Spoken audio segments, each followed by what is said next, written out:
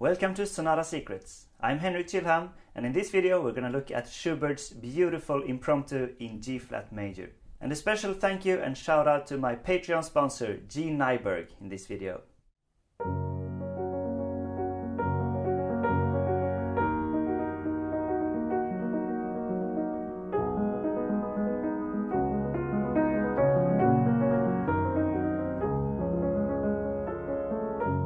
Schubert wrote 2 sets of impromptus with 4 in each set, and this is the third in the first set, published as Opus 90. And they were all written in the year 1827, just 1 year after Schubert died, just 31 years old. And then they were published at different times after his death. And towards the end, Schubert also reached something of a more mature style. So some of his late music contains some of the greatest works he wrote. For example, the 3 last big piano sonatas, the F minor fantasy for piano duet, the Winterreise song cycle, the string quintet, and the 2 piano trios. But all the time, he keeps his signature lyrical style of writing beautiful melodies. They seem so simple and obvious, yet they're perfectly precise. He's similar to Mozart in that regard. And the melody in this impromptu is exactly like that. It's basically a song for piano solo, with a clear melody line present all the time that you play with mostly the pinky, and accompaniment chords going on in a busy movement underneath. And impromptu refers to an improvisational character, like the music would start to flow if you just sit down at the piano and start playing it. Okay, G-flat major, 6 flats. A fun fact here, the publisher maybe thought it was too complicated, so they printed it in G major instead, first. So this was after Schubert was dead, so he couldn't say anything. And then many years later, they found the original and printed it in the original key of G-flat major. And for me as a musician, this music is very connected to G-flat major. So G major would be kind of wrong, and it's hard to explain exactly why, but I guess it's something to do with the way it feels with playing on the black keys. And then the time signature is also quite complicated. C with the dash is alla breve, so 4 quarter notes and 2 beats for alla breve. But then 2 alla breve for each bar means 8 quarter notes and 4 beats. I honestly don't know why you just don't write common time and cut the note values in half across the board. But maybe you feel more weight on the notes when you see them like this. I don't know. Okay, so we have this nice song. I'm just going to play melody and harmony here.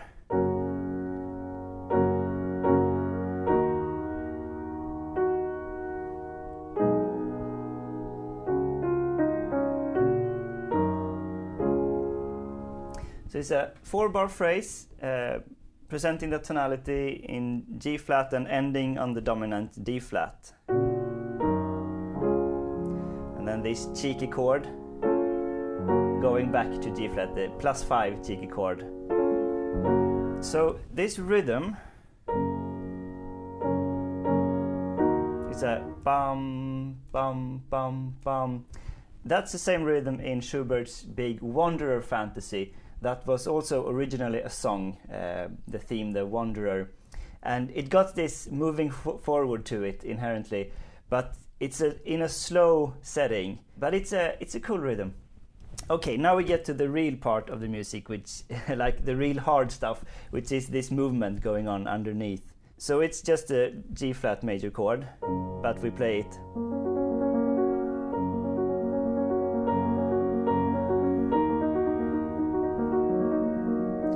Now this is quite hard to play, like this is no piece for a beginner. And I practiced so many hours through the years to be able to get the layer in the hand, because you need to weight the hand so unevenly, so much pressure on the pinky for the melody note, and these notes so soft, like barely touch. And together.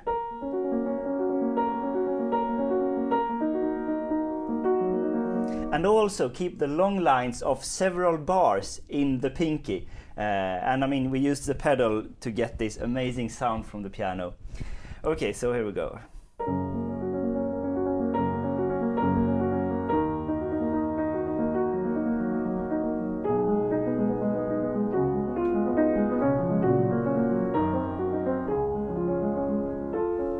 +5 going back.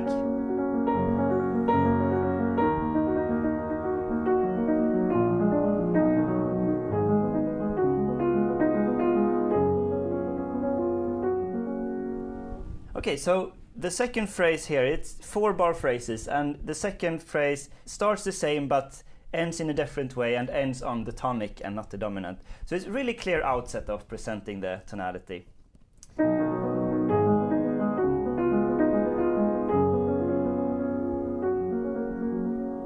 Now we're going to get a little more interesting things here in the third phrase.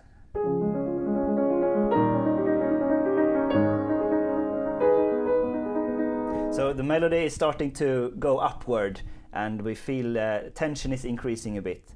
So I play it one more time.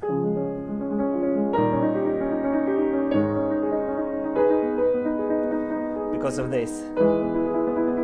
So this is a super nice harmonic change. It's a mediant from A flat minor to E.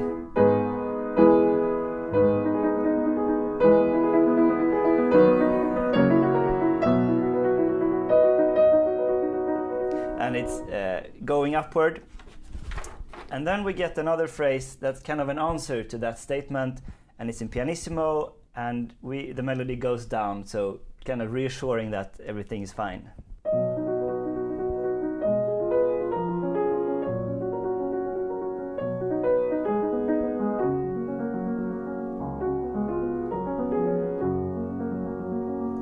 And these two phrases, they form kind of a unity. So now we get both of them repeated, so the 8 bars repeated. But the second time, it's like we're going to get the upgrade version of some diminished chords and suspensions on the diminished chords, and more crescendo and yeah, some stuff.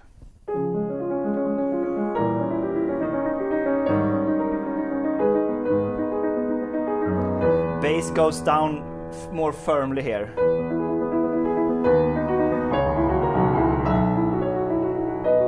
And you get this amazing, you just broaden the register of this deep thing, this deep B chord. I don't know why, but I usually take the hand like this to like open it up.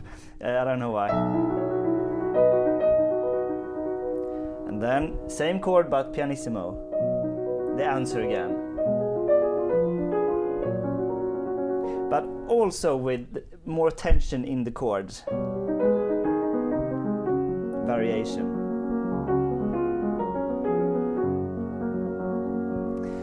And we end again, everything's fine in G flat major. Okay, so this was our whole A section, the first section. Beautiful, lovely, trouble-free major, almost.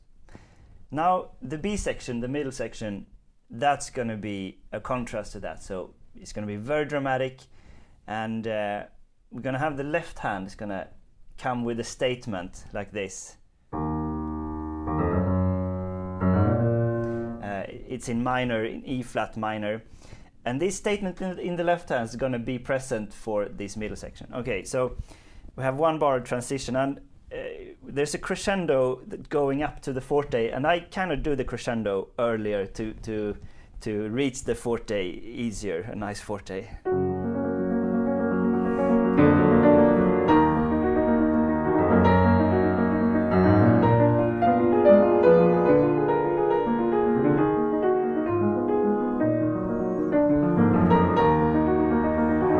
Yeah, so that's a 3-bar phrase. And it's so great, powerful minor. It's the same, just long still notes, but it's in forte, and the left hand has this to say. So we get the repeat of this phrase.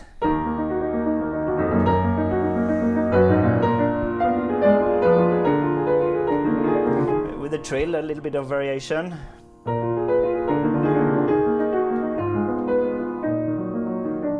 And now, how are we going to get out of this phrase? Well, the last bit, it's just slightly expanded. So before it was, and the second time. And then Schubert does this typical thing. He takes this last bit and repeats it one more time, but he alters it yet again to this amazing chord. So the first time of the second phrase here.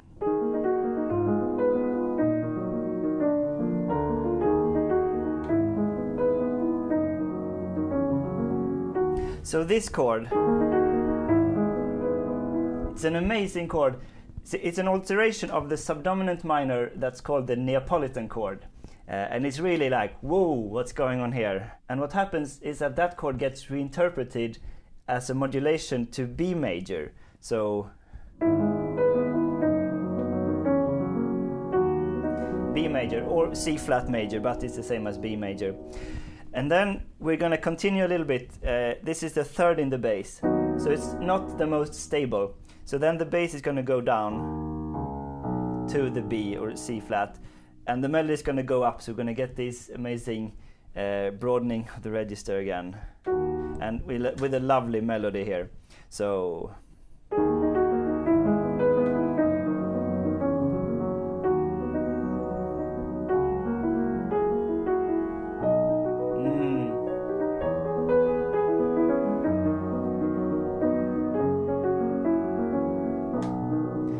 We end up on B major down, kind of a deep register harmony.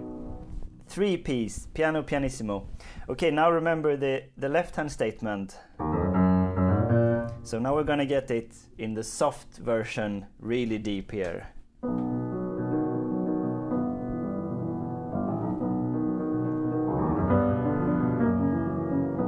And again, but now. And this is another typical Schubert thing. He switches from minor to major, like just like that, and it creates this amazing effect. It's still very soft and ominous, and it prepares like the second round of the middle section is going to be dramatic again. But let me just play it again. First E minor with the statement, and then E major.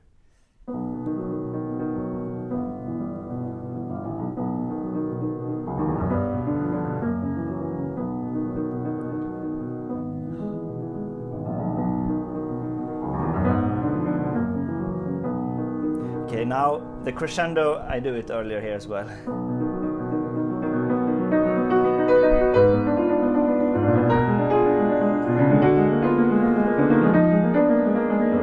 Did you hear it, the left hand?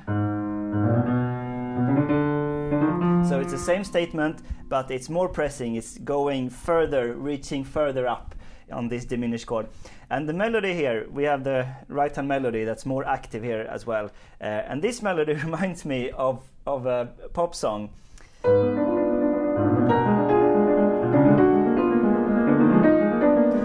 Is this song Stronger? So like harder, better, faster, stronger.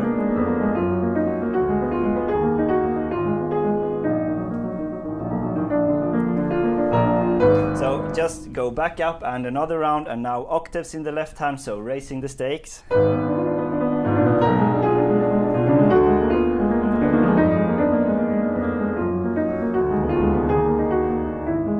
That's a Neapolitan chord, but now it's not reinterpreted. Now we stay in E flat minor, so it's again like surprising a new way.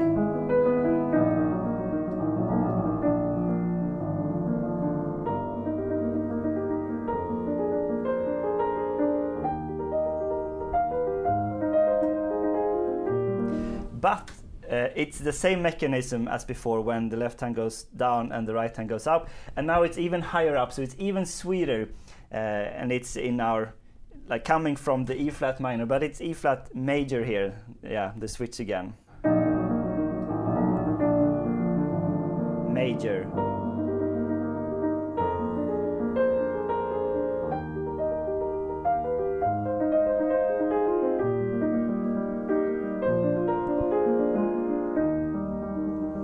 And yeah, we end up in major. And then now we get the transition back to our A section, the same as the beginning.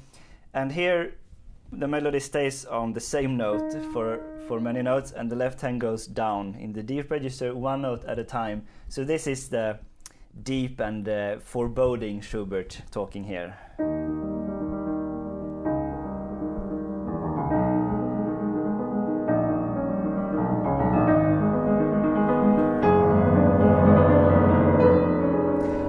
have this trill in the bass on quite a few occasions in this piece, and it's reminiscent of his last big piano sonata in B flat major. There's a deep trill there as well. You should listen to that also.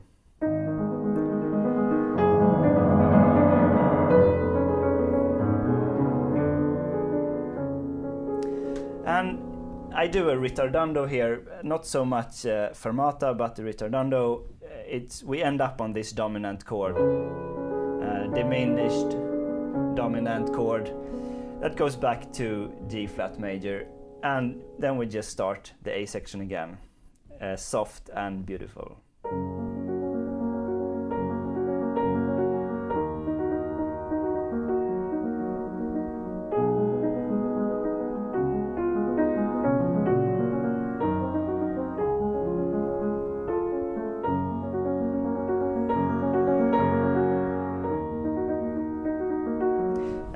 On the second phrase, I do this variation that's not in the score, but I think it's a nice variation. So I do a crescendo on the first bar and then subito pianissimo on the second bar.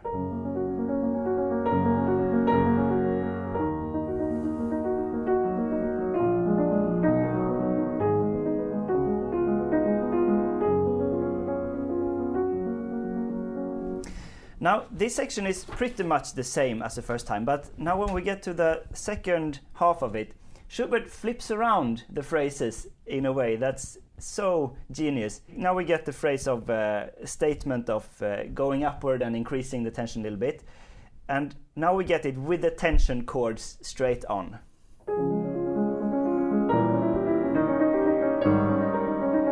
Suspensions and the deep bass. But then, as the answer phrase, now we get the pure phrase without the tension. So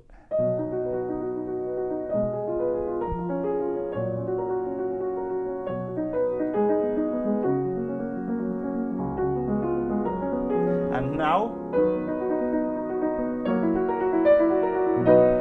so instead of going back and doing the upward phrase again, Schubert just skips it and does a new transition that goes to the answering phrase directly instead, and then the second time it's with the tension. And it's amazing how he just, by flipping them around, he creates a new effect with the same building blocks. So it's with the tension first, and then when you get the pure answer first, it's amazing when you get that. And then the second time you have it with the tension again.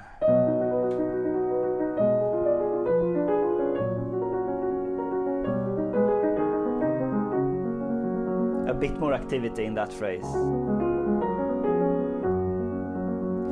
Okay, and now we reach the end of this section, and now in the coda we have the same kind of transition that's between the middle section and the recapitulation, with a bass descending one note at a time in the ominous register and a trill, and we get some nice harmony here.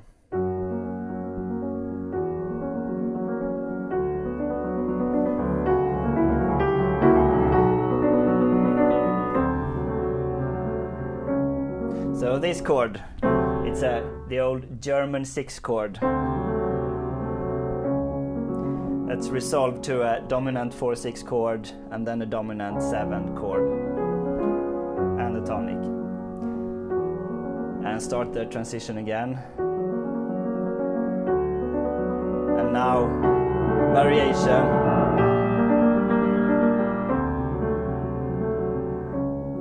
And so he changes the key signature for just 1.5 bars in order to make this variation harmonically. It's so cool. But then it's the same ending with the German.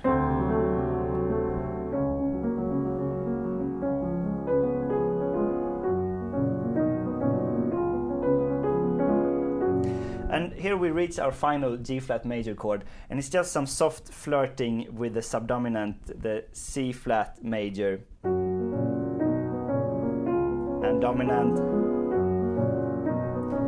This place kind of reminds me of Beethoven's 6th Symphony. Somewhere in there it sounds a bit like this, I think. I don't know exactly where, but...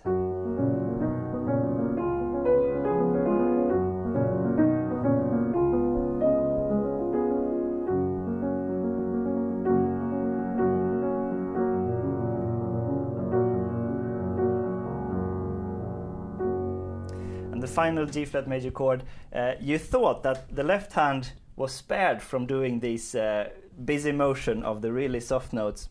Well, Schubert wasn't gonna let it off so easy. It feels unfair, but you have to be able to play them in the left hand as well for just the final bar. It seems unfair, but it's really an essential effect of this movement, kind of swirling down the deep bass, like water swirling down in a sink or something.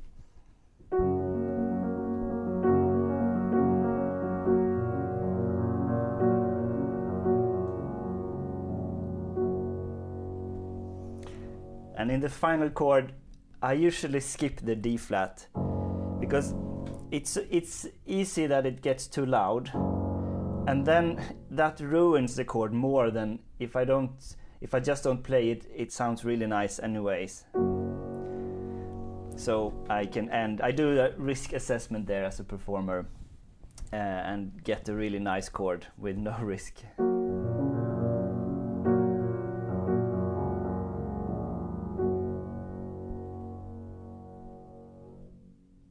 Now, if we look at the full piece and try to do an interpretation of kind of what it's about, what it's going through the whole piece, there's one pretty straightforward version of an interpretation. So the beginning and end sections are these lyrical and trouble-free major sections. That's the established order.